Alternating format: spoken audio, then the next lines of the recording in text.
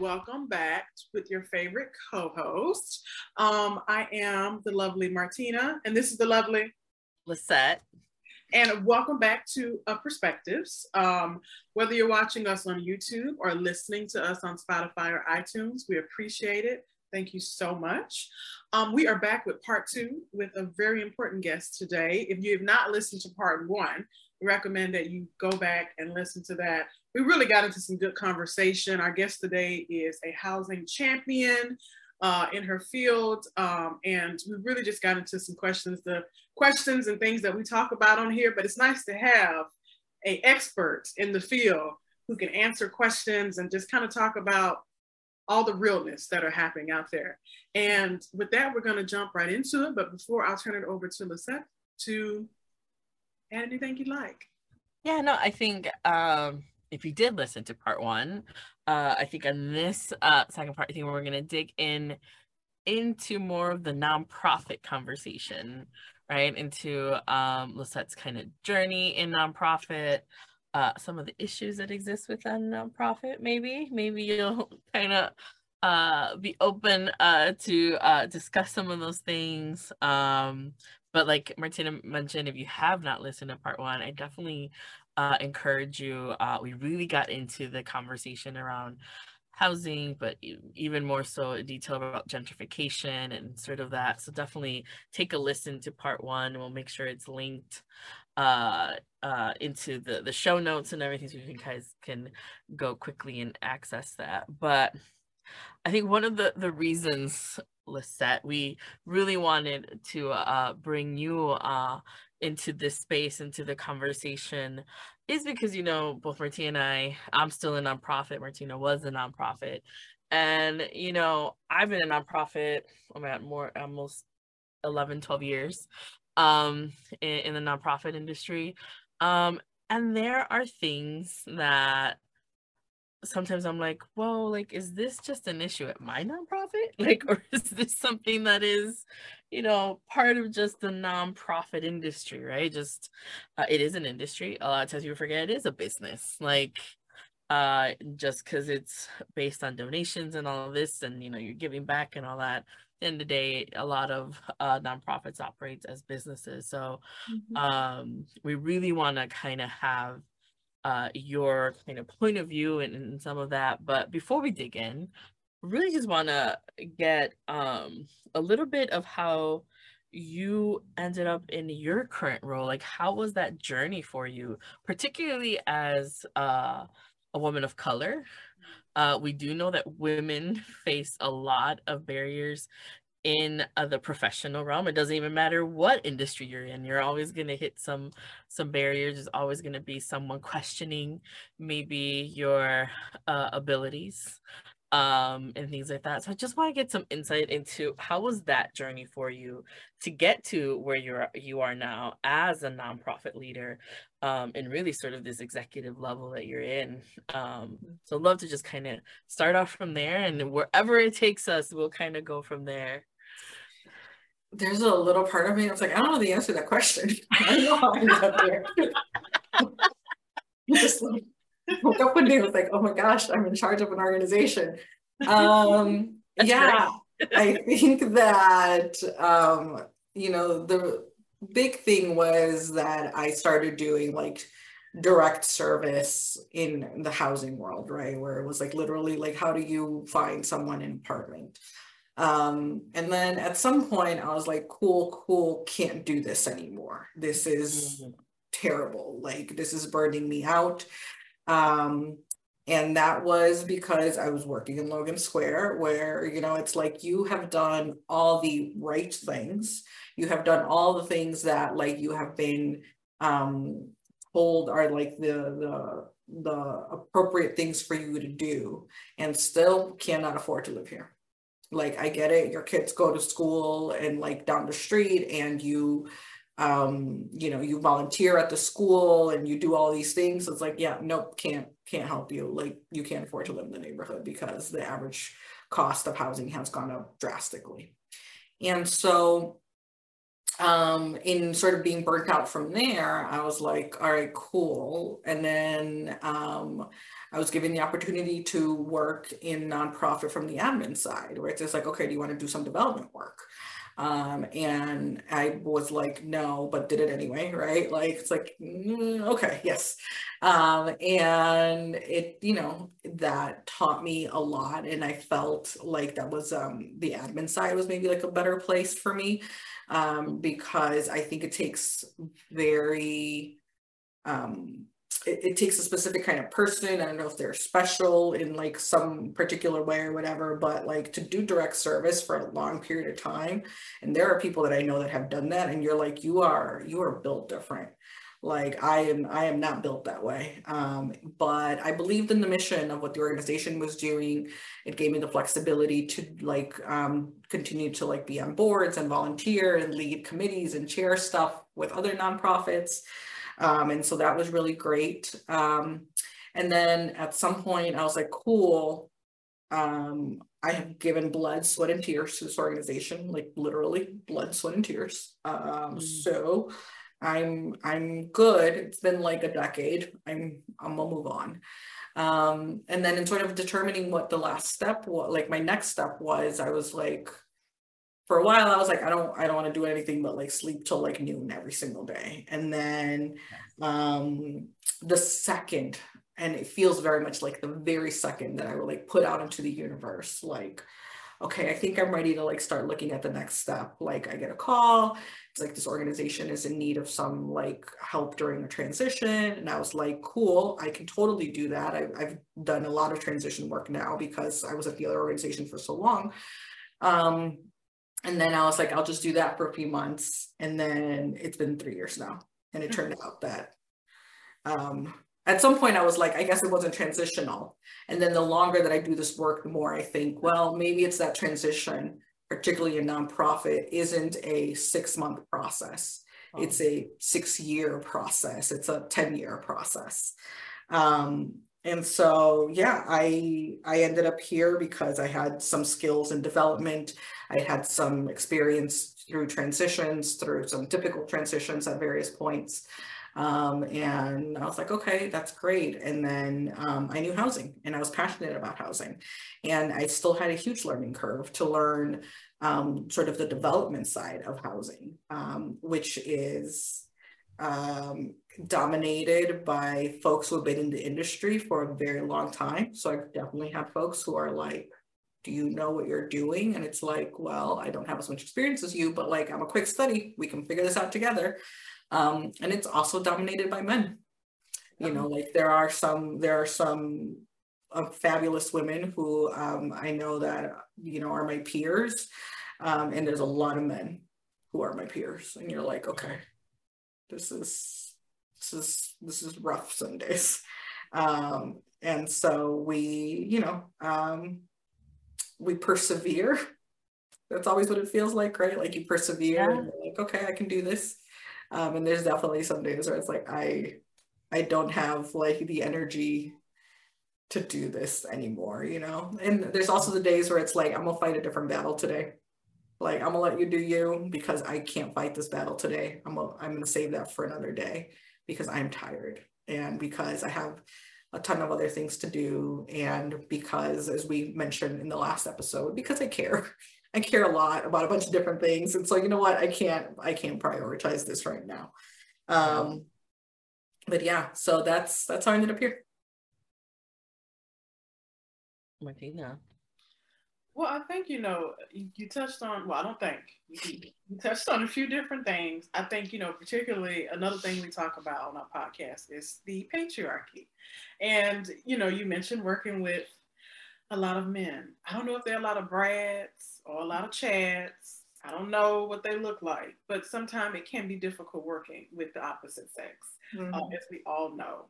And now, you know, you're at the top of your field. You know, how have you navigated, or have you, you know, run into challenges working with male colleagues, as you know, because sometimes I feel, and this probably is going to sound very one-sided, I think women can have a natural, just a very natural empathy for other people.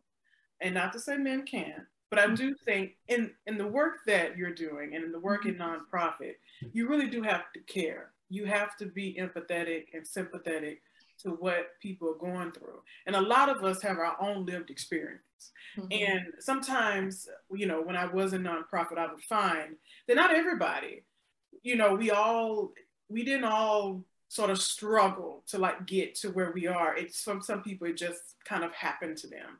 And to really get back to the question, how did you navigate, or how are you still navigating that, even though now you're at the top of the game, the challenges that come with being a female leader, especially, you know, in nonprofit, in the housing industry?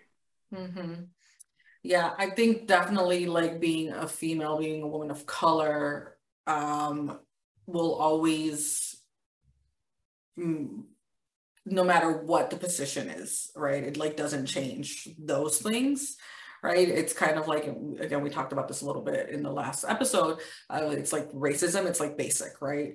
And so it's like, I am a woman of color. As long as racism is there, there's going to be an issue, right? We live in a patriarchal society, so as long as I'm a woman, that is going to be an issue. And so, you know, I could be like, you know, a queen, rule all the world, right? And it still wouldn't matter. Like I would still be those things, and those things would still pose an issue.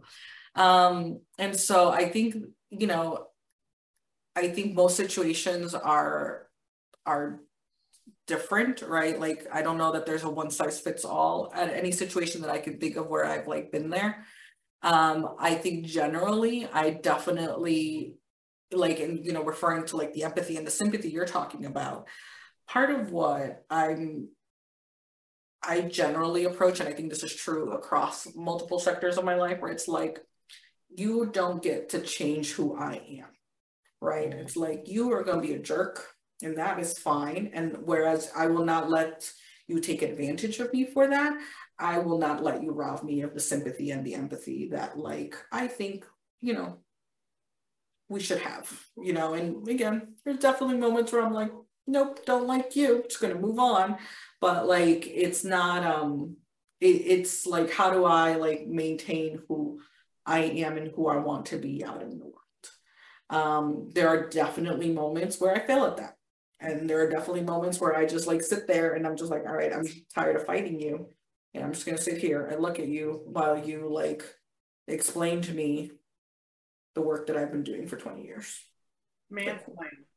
You're going to mansplain it away to me. And it's like, yeah, I'm just going to sit here because I'm tired, because I can't fight every fight. And I really have come to like terms with, like, it can feel disappointing to not fight every fight, right? Where like later, like I think about it and I'm like, I should have said this, or I should have said that, or I should have done this, or should have done that. But I work on like accepting the fact that I can't, for like myself and like what the things that do matter to me. Like, because this, like, you know, my mental health and my mental well-being, for the sake of my staff and for the sake of anyone else that like is looking to me for any sort of leadership, that just means that there are some moments where I'm just not gonna engage, because I'm not gonna spend the brain space doing that, because I got 75 other problems and I'm just not gonna make you one of them. And that can be hard, because some days I'm like, damn it, like I need to like be more more powerful in that moment or whatever. It's like, you know, I can't do it all. And then there's some days where you step and you're like, okay, I hear you, but here's actually the thing that I am trying to say, you know. And it's like, if your tactic is going to be that you are going to speak over me, then great, we will return that. Like I will speak over you, you know. You know, when you explain something and you're like, well, I think what was said, is like, nope, not what I said. What I meant was this other thing. And the other thing too that I think maybe this is my belief in community, I always look for the allies. You know, I always look for like the woman in the room whose eye I can catch, and we can like look at each other and be like, okay, how do we want to do this? Do I back you up? Do you back me up? Are we both just going to sit here and let them like have their dumb conversation, and then like we'll be over here? You know, like how do we want to do this together? You know, because there's, you know, when we know it, you know. And I've definitely looked at female colleagues, and been like, oh, have you been doing this for 30 years? You know, and, you know, learning their secrets, right? And sometimes, and it's what I've heard from other folks, where it's like, sometimes you fight it and sometimes you're just like, okay, I'm just gonna sit here. I'm gonna let you do your thing, because if you want to spend the energy explaining something to me that I've been doing for 20 years, then great. You spend your energy on that. I'm not gonna spend my energy fighting you. But every one of those choices is fraught. Every one of those choices is hard, and every one of those choices I will like question later. And you know, and it takes really like being able to talk to others who go through similar things to like come to terms where it's like, okay, you know what, I did the right thing, it's fine, I got 99 other things to do. Thank you for being honest with that, because you know, it's difficult navigating the world as a person of color, a woman of color, but definitely if you're in leadership, I think all the time, sometimes it can be people that are just like you. They don't always have faith in what you're doing, especially, and you know that's not true because you know why you're in this industry and why you're doing the work. And it's great to hear how you've been able to kind of, I don't want to say accept, but you've been able to navigate the world, and just like, you know, hey, like you say, you got 75 problems and this is not one that you want to deal with, and I got too much that I'm trying to do. And you know, I think that's a transition that I got, that I was pulling out of this, is that I know one of the big things that, again, that we talk about on here, is that nonprofits are out here saving the world. They are doing God's work. But oftentimes that work is hard and the hours can be crazy and you wear so many hats. Like, you may not just be a leader, you know, you got to get out there and do the work. You know, you got to maybe make copies or something. Everybody has to do multiple things. And it brings me to burnout, how that's just such a big thing, I think, just across the industries as whole. And I think, you know, since we've been in the pandemic and in COVID, I think, you know, a lot of the work that we do hasn't stopped. This work has still been going. And if anything, COVID and the civil unrest has just perpetuated everything much more. And so really would love to hear how you have been able to deal with burnout, whether it's for yourself or even just for different colleagues that you've worked with or those that work under you. Because it's, to me, it's just like nonprofits do it all, but they can't do it all. But they're trying to do it all. And we only have 24 hours in a day. Yeah. I think for me, it has been prizing flexibility above all else. I tell myself all the time, like, I don't care when you get it done, whatever works for you, so long as you are accountable to your colleagues, you're accountable to the people that we're serving, accountable to, you know, whoever's giving us the money that we got to write the report for later. But like, I'll be flexible. I will bend over in flexibility so long as, you know, the work is getting done. And then I try to have that same grace for me. I'm not always succeed at it. You know, there are definitely some moments where it's like, okay, I'm going to take like an hour of my day to like run a personal errand. And then I feel guilty the whole day, where I'm like, oh God, I should, I've got 70 other things to do, you know? But I do try to like practice like that as part of it. And then, you know, we were talking about, I took some time off last week, and there's a part of me that's like, I don't think I was worth it. And then there's another part of me, it's like, no, it was worth it. It was worth it to like get to like sleep in a little bit. I didn't realize, like, being a geriatric millennial, I'm often, you know, of the like up early these days kind of thing, like naturally. And like, but my body, like while I was off, was like, no, yeah, we can sleep. I was like, oh, okay. I didn't know you needed that, you know, like, cool, got it.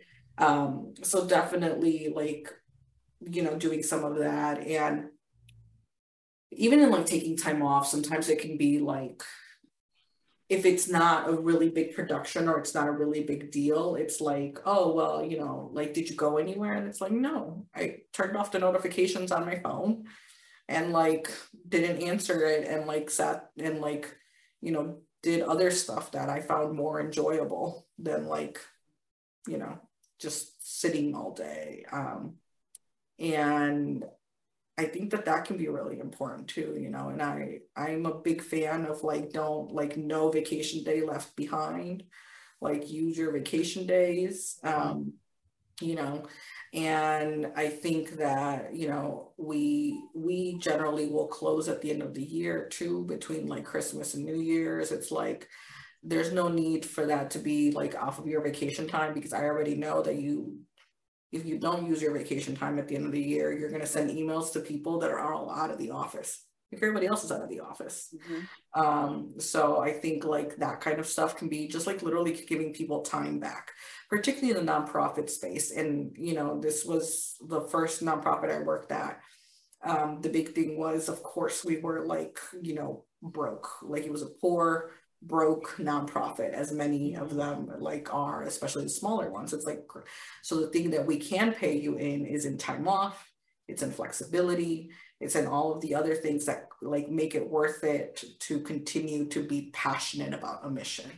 And you know, even now where we can, you know, where we can afford a little more in terms of salaries and all of that, I feel like that flexibility and that like time off and just like not nickel and diming people over anything, so that it isn't like this mental health crisis where it's like, I need to like clock in exactly 8 hours. And it's like, you do whatever you got to do. And if you can figure out a way to get your work done like in less than 40 hours, like more power to you. You know, I mean, you're doing the work of 3 people. So, you know, if you can figure out how to do that better, great, do it, you know, but like, yeah, I think those are the really big things. And again, time off doesn't have to be a big production. It doesn't have to like cost money. It can just literally be like, I'm gonna turn off all the notifications and I'm just gonna let it be. And it's hard and it's anxiety producing, again, for those of us who care. But we all have to practice it a little bit. And sometimes it helps to have someone who can hold you accountable to that. You know, a partner, a friend, somebody who can be like, we're not working today. It's like, okay, no, put my phone down and put it away and we'll be done with it. It'll be great. Yeah, it's so great to hear you as a leader, right? As someone who oversees an organization, talk about flexibility, not just for yourself, but for staff, for the organization, time being so important and precious. Because I think one thing I learned just from going through the, you know, last 2-3 years is how important time with family is, how important just time with friends, and just even time with yourself. Like, just like you said, just like disconnect. I mean, I'll take a day off and I'll just, you know, watch some movies, read a book, and just kind of disconnect with like no big production, and without having to feel guilty or anxious about it. Like, I think even just the idea of running a personal errand during company time, when it's like, no, like it's okay, like you have the flexibility, like, you know, like one thing. And it's like, so it's just so great to kind of hear you kind of share that perspective and that viewpoint of like, hey, this is really where the workplace should be going and is going, where people are valuing that flexibility, that time of like, I don't need to dedicate 40 hours to a job that maybe I can do in 30 hours. You know, so, you know, but there's still this idea of like, if you're not accounting for every hour of your day, and like, it's like that's anxiety inducing, because sometimes you're like, did I forget to do something? Like, did I accomplish everything? And it's like, but then you're just kind of looking for something else to do, because you're like, it's too early for me to be done for the day, or it's too, you know, there's just, you know. So I think it's so great to hear you say like, hey, I trust you to do what you got to do. And if you are accountable to your colleagues, to the people that we're serving, and to those that fund us, you know, as long as we're meeting those deliverables, like that's what matters. You know, if you do it in 30 hours versus 40, hey, I'm not gonna dock your pay because you did it in 30. Like, hey, you know, good for you for figuring it out. Teach me your ways. I know. Right. like, and it's nonprofit. We're all doing like 3 jobs, right? Yeah. So like I definitely, you know, like spend time trying to figure out why the copier is jamming and, you know, like hunting down like housing applications and figuring out like all of that. You know, we all do all sorts of things. And so, you know, I think generally we have to do like I think we have to just do right by the people who want to work in nonprofit, right? Because sometimes we become very like nonprofit industrial complex, and it's like, you know, we've got all of these like things to put out, and like the best and highest way to do that is to behave like our corporate counterparts. And it's like, or we could not behave like our corporate counterparts, and really like meet people where they're at. And like in that sense, it's like a lot of it is like practicing what we preach, you know, like the best nonprofits out there are the ones that like the people that they are serving, they're listening to them, they're meeting them where they're at, like they're meeting their needs, they're like teaching them to advocate for themselves. And it's like, if we're not practicing that internally, like what are we doing?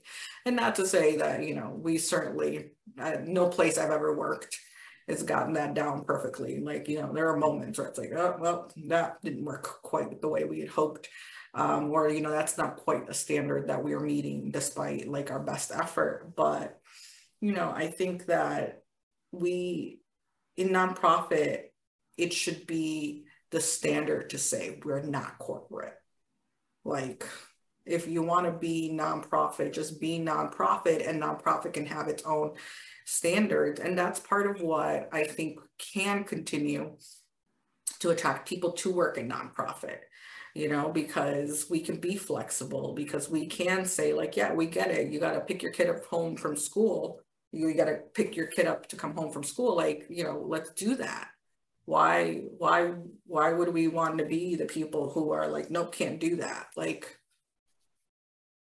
what are we doing out here? And I think it's like very much, I like to think of like putting the whole person first. Like, I'm not, you know, I'm not naive, right? Ultimately, like it is an employer-employee relationship. Like you are working, you are earning a paycheck and wages and stuff. But like if we can do that and get as close as we possibly can to saying like, I get it, you have a whole life and you are a whole person, and like your work is just part of that. I think that's exactly what we should be doing. And again, definitely don't get it right all the time, but you know, we're trying. Well, as a person that's been in the corporate world now for about 2 years, that is one of the things I miss about the nonprofit world. I would say some of the best people I've met, and don't get me wrong, I've liked my coworkers, most of them. I'll say that now where I work. But some of the best people I've met have been in nonprofits and have lifelong friendships I could see. Like these are people I've cried with, I've laughed with, I've brainstormed with. They've had to be straight up with me and get me back on track, you know, and I've done the same for them. And there's a certain camaraderie that's in nonprofit that, I mean, and again, the corporate folks, cool. They're cool. But it's a certain environment that you only get when you work in the world of nonprofit. And you mentioned about the flexibility. I feel like now, even though I was not in corporate prior to COVID, I feel like only recently, because of COVID, more people in the corporate world may be becoming more flexible, because a lot of us are still working remotely, and realize we have parents, we have people that are caregivers and caretakers. They may have to take their mom to the doctor's office. They may have to pick their kid up early from school.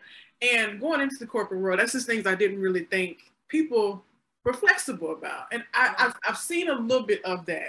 But it's just, again, going back, when you think about corporate, that's just not how you think things function. And like, you don't bend, and it's all about a dollar, you know, and that's the thing. And, you know, it's the dollar that pays. But there's just nothing like, I would say, being in that nonprofit environment.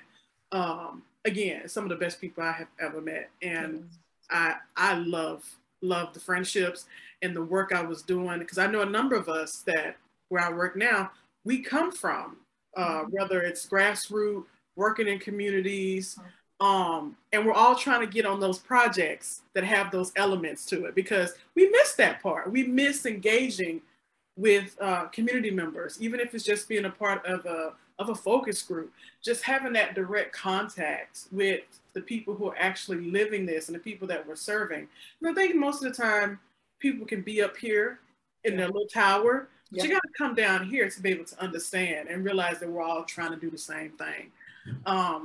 So I'll let you go because I see you have something. It makes me think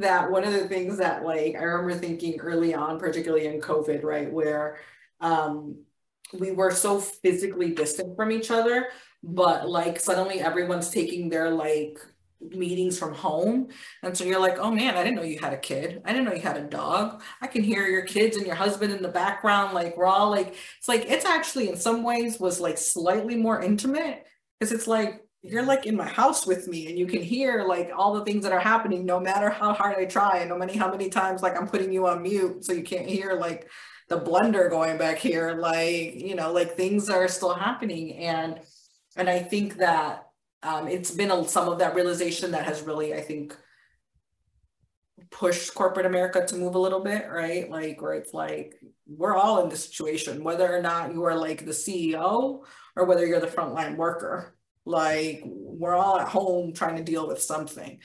And I think, and again, I feel strongly that like nonprofit has to like be at the forefront of this, because I think we have to practice what we preach. I also just think it'll be good business for us because Gen Z is coming for us. They really are. Yeah. Gen Z is not going to do the thing that like we've been doing, for better or worse. Like, they are not. And so like better start being adaptable now, better start like being flexible now, because Gen Z is not putting up with any of the stuff that we've put up with. Like, so gotta get on that. And, you know, in some ways, I think that is also what is like driving a little bit of corporate America to work. But again, I think nonprofits should be at the front of the line here, because that's a place where I think we can be really competitive with corporate America, because a place where we often cannot be, and that is because of capitalism, is in the money, right? Like, how many times can we not afford to pay what you can get in the private sector for something? So like the places that we can be competitive, we have to be highly competitive, and it has to be then in this flexibility and time off and mental health, and like building spaces where that camaraderie is happening, so that you can build those lifelong friendships and you're like, okay, cool, I can do this. Because until like we figure out, you know, in this capitalistic society, like the essentialness of nonprofit, we're always going to get the short end of the stick in terms of how much we're able to afford and raise and give to those who are working for us. You bring up such a good kind of point of pay. And sort of even just the pay disparity that does exist in nonprofit. And it's one of those things that I think a lot of both large and small nonprofits are having to grapple with.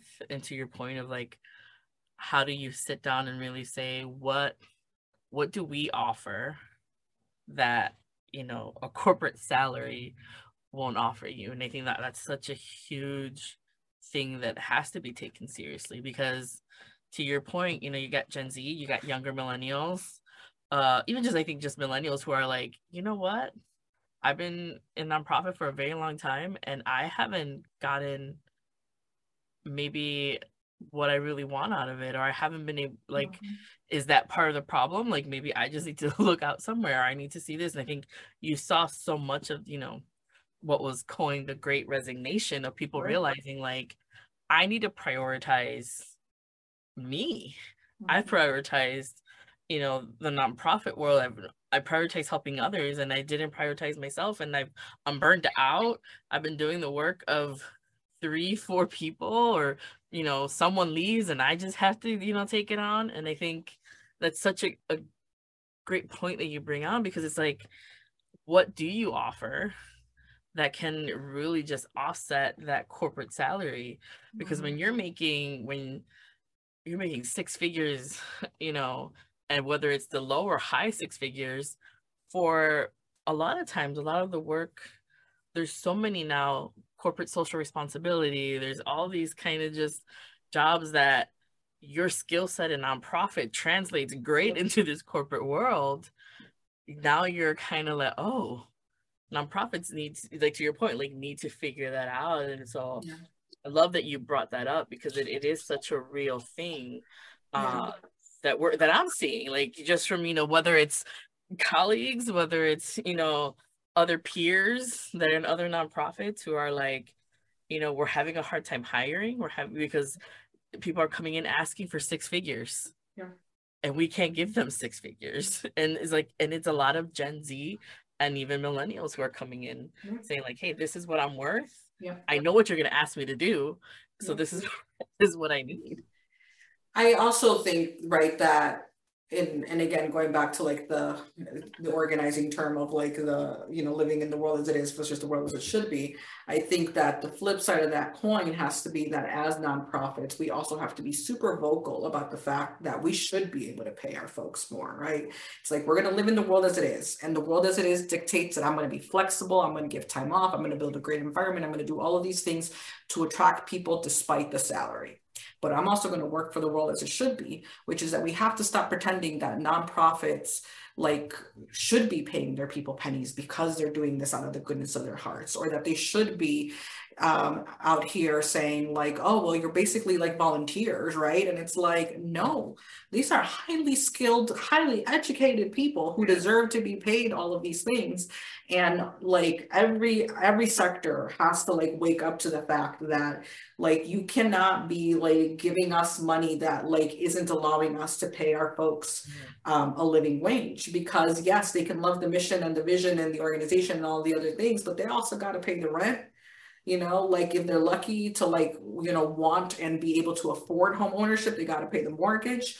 Or simply, you know, you're taking care of mom and dad, you're taking care of the kids, you know, the turtle, whatever it is, like you're out here trying to also like make it. And so I think that we also as a sector have to fight together to really look at like all of the people that are controlling the purse strings and be like, no, you have to give us enough money so that we can pay people what they deserve. And they deserve just as much as their corporate counterparts.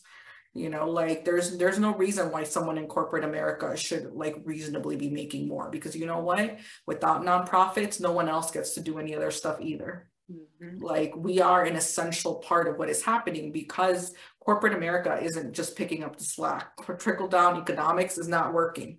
Like, because government isn't just being like, yes, here, we're going to solve all the problems. They're not. Like, we're out here, nonprofits are in the gap. So then like, if we're going to be in the gap, you got to pay us like we are in the gap. And I think that has to be a crucial part of the fight that we have. If we are in the gap, you got to pay us like we're in the gap. In the gap. Yes. Someone write that down.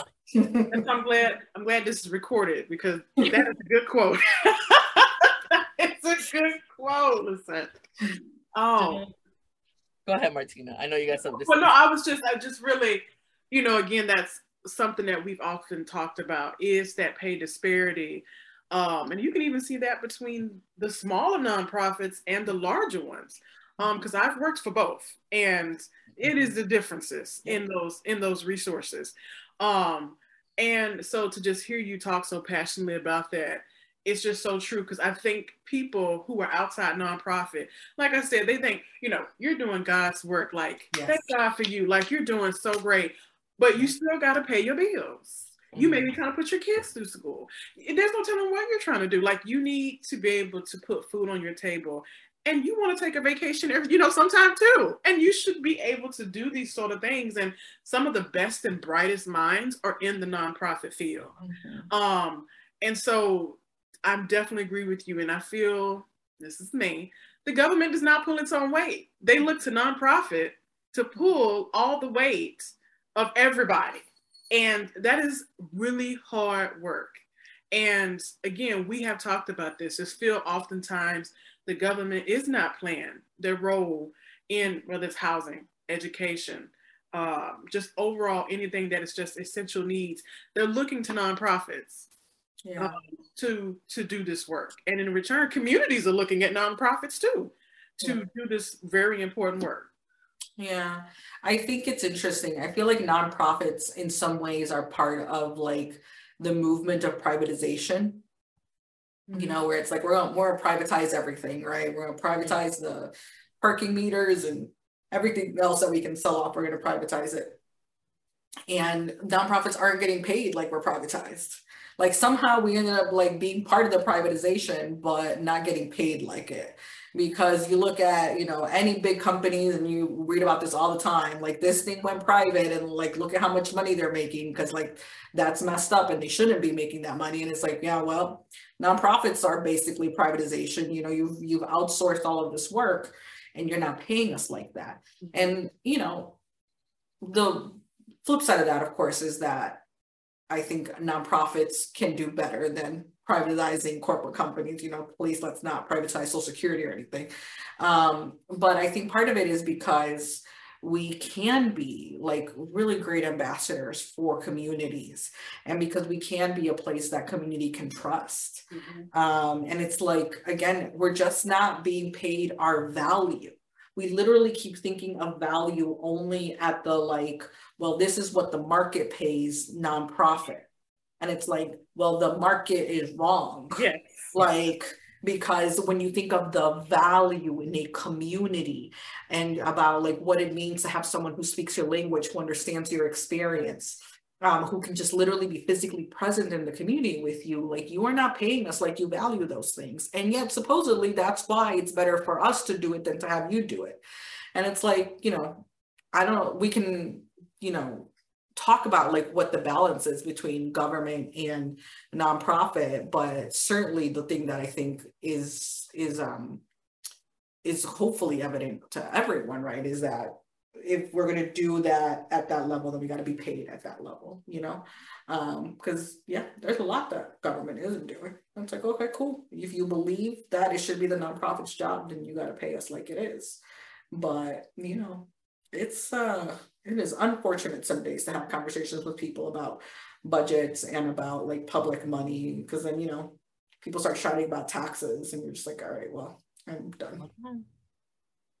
Yeah, I think you bring up such a good point of sort of that relationship between the government and nonprofits, because even when you just look back over the last 2 years, who did government turn to get the trust of the community when it came to whether it's vaccines, whether it was to masks and all these things, even to get the resources to community?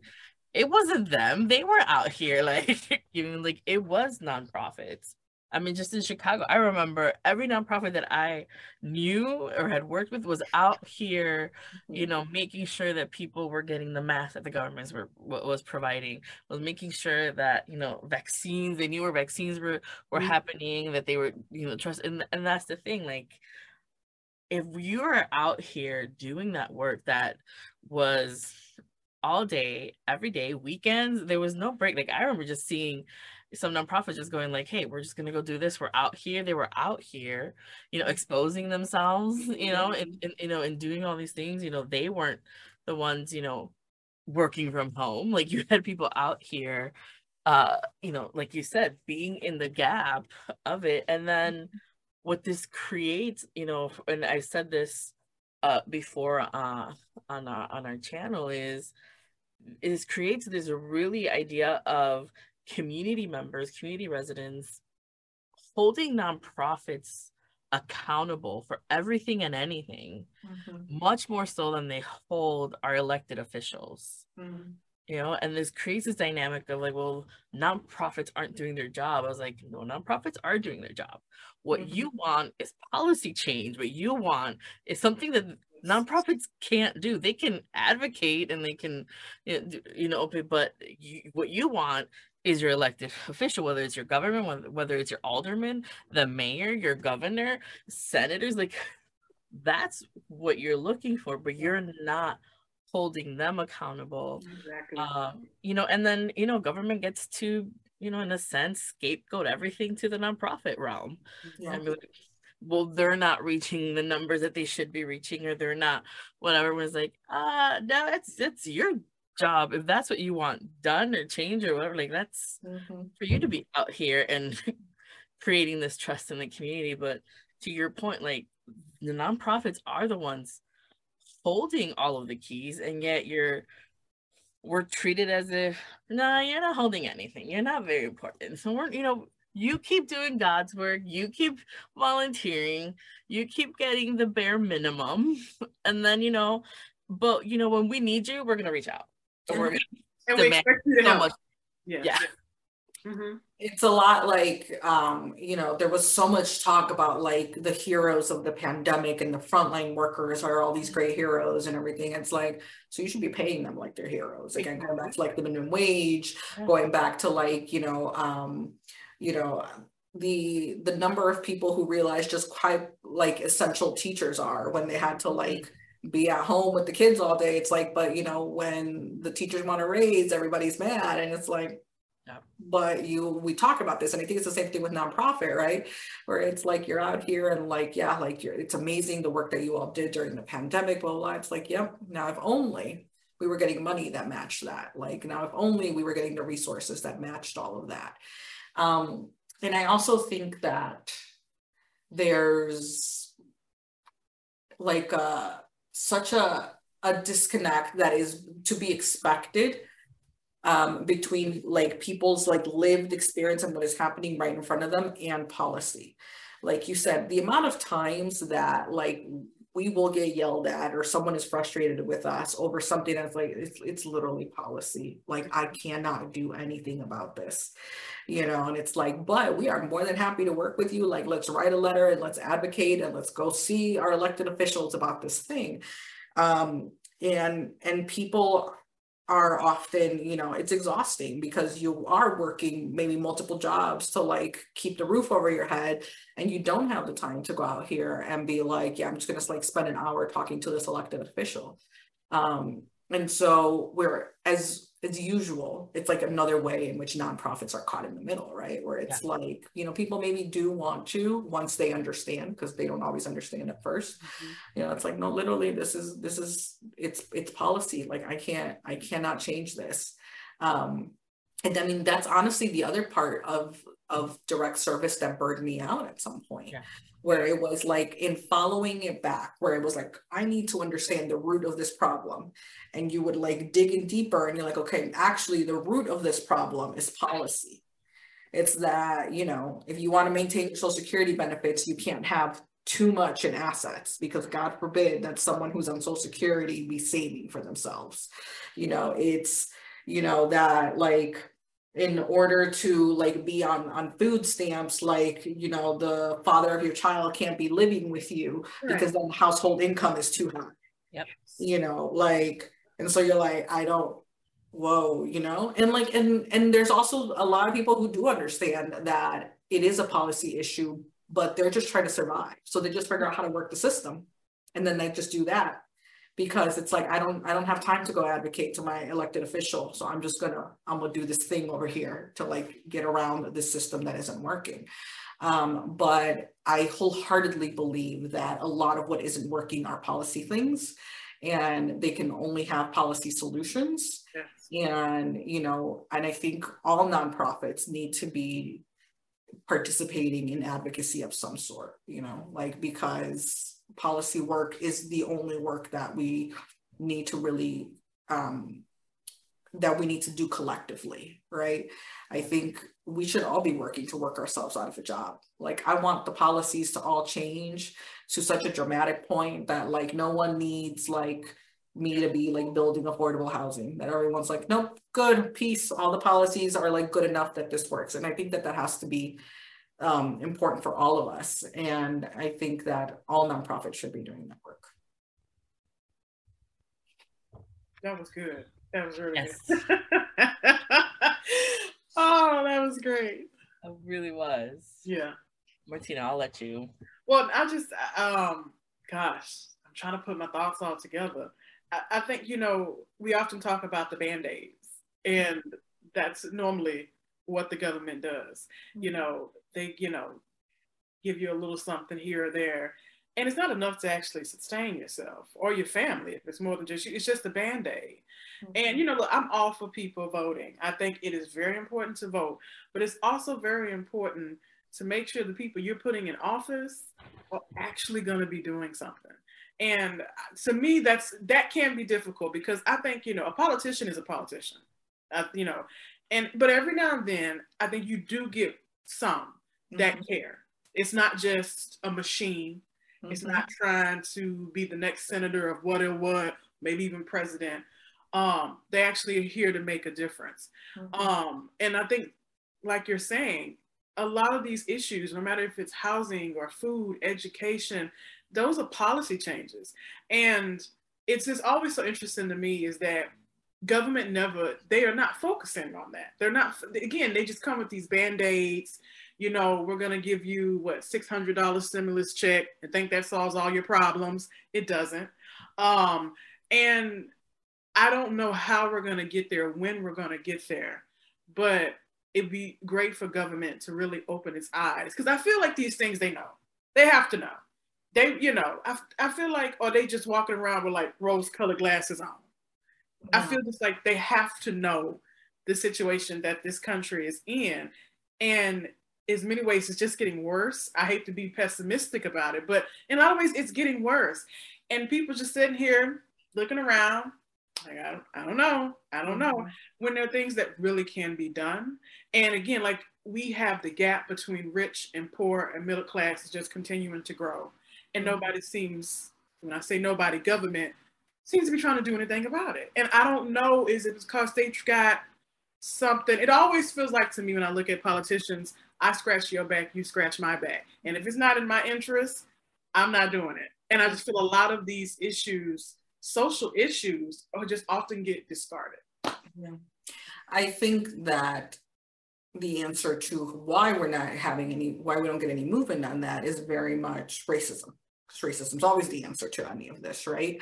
And I think that systemic issues just so often impact, you know, women, people of color, you know, like, again, people who are just consistently disenfranchised. I think that it can be incredible to have elected officials that are community based, that are homegrown, that are local, that you can actually, like, you know, trust to know the issues. And I think I am incredibly cynical about politics very often. And I try not to be weighed down by that, because I also know that with a little bit of effort and making sure that, like, the people who are representing us are the people that, like, really do understand and care about the issues, like, we can get there. And, you know, there are some terrible politicians out there, and there are some incredible politicians. And, like, I get it. Sometimes it's easy to be like, all politicians are the same. And it is like, it is not. Like, and we can see this based on, like, the work that is getting done, based on who's doing work, based on who has receipts and who doesn't. And you're like, nope, not all politicians are the same.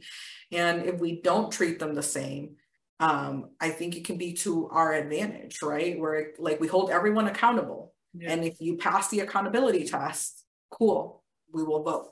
And if you don't pass the accountability test, we got to figure out something different.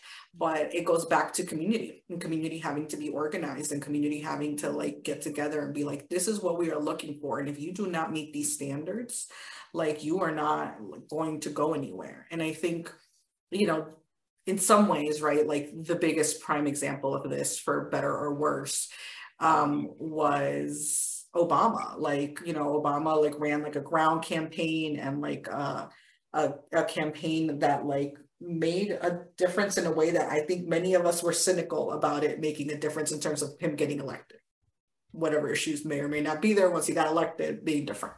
But, like, I think there is a way, like, being involved and knocking doors and making donations, and, like, really being supportive of the people that you believe can actually make a difference, and, you know, can make a difference, and that have been your community people. Like, people can win. Like, it is possible. We can't get so cynical about politics that we don't participate. because that's where all the power is. Yes. Because that's where all the policies is getting made. And that's where we have to be able to say to, like, you know, our representatives and our Congress people, like, this is a problem that we have and you got to go fix it, because it has to be fixed at a policy level, because I am tired of putting a Band-Aid on this problem day after day and person after person. And like, if I'm tired of putting the Band-Aid on, imagine how tired the person is who's been wearing that Band-Aid for their entire life, because they are at the intersection of all of these disenfranchised groups. So it's like, you have to go make a difference. And so I get real freaking cynical about politics some days, but I do try not to live in that space, because it's the only way. It's where the power is. And it's like, all right, well, then we're going to live in the world as it is. And the world as it is means that my politicians and my elected officials are making the rules. And here's how I need you to change the rules, because otherwise we're never going to get ahead. Because we're playing right now by rules that are meant to not let us get ahead. The system is not broken. The system is working exactly as it is meant to be, and it is not meant to serve us. Mm-hmm. I don't think I have anything else to add to what you just said, Lisette. And I think this is such a powerful way to really close out this episode. Because yes, I think we all can become very cynical, particularly with politics and politicians. But you are right. That's where the power is, and that's the world that we live in, and that is how we have to operate, and that's how change comes to be. And it isn't until we, the people, really start participating more and being intentional about it.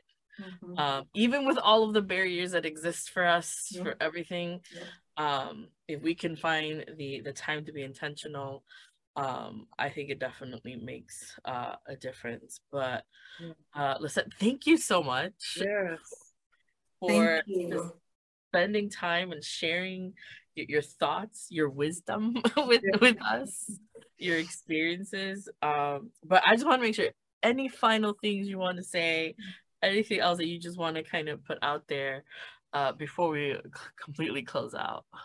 No, I appreciate both of you so much for having me on for this conversation. I always love conversations where it feels like we can just keep going for hours and talking about the same subjects and topics.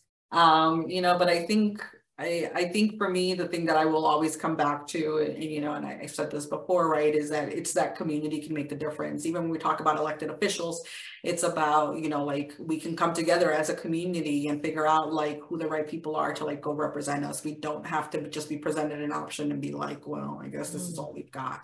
Like, community can take leadership, and letting community take leadership. And when you're in a position of power and privilege and saying like, I'm going to listen to what community has to say, I think like that's where the magic happens. That is where like the third way that like isn't, you know, like us losing out on both like opportunities, new opportunities, but also on like what we have that we want to keep. Like, I think that can be found all in community. And so I just encourage all of us to like find community and keep community at the center of what we're trying to do. Thank you. Martina, any final words? If I say something else, we'll be here another 2 hours. I just want to thank you again. And you are part of the family. Yes. And we probably gonna have you come. You know, there's no probably. You'll be back. You'll be back. You will be back. You. Yes.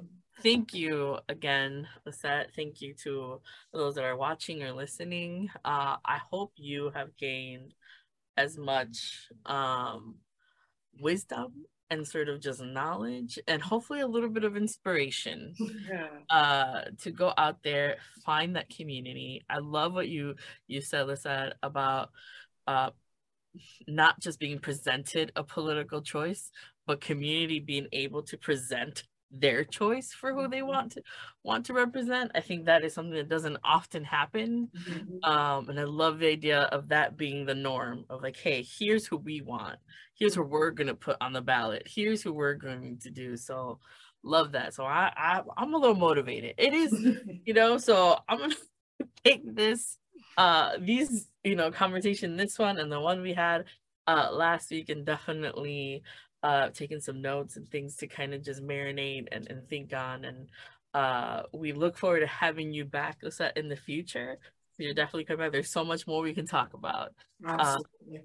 But thank you, everyone. I hope you all have a great rest of your day, evening, whatever time you're listening.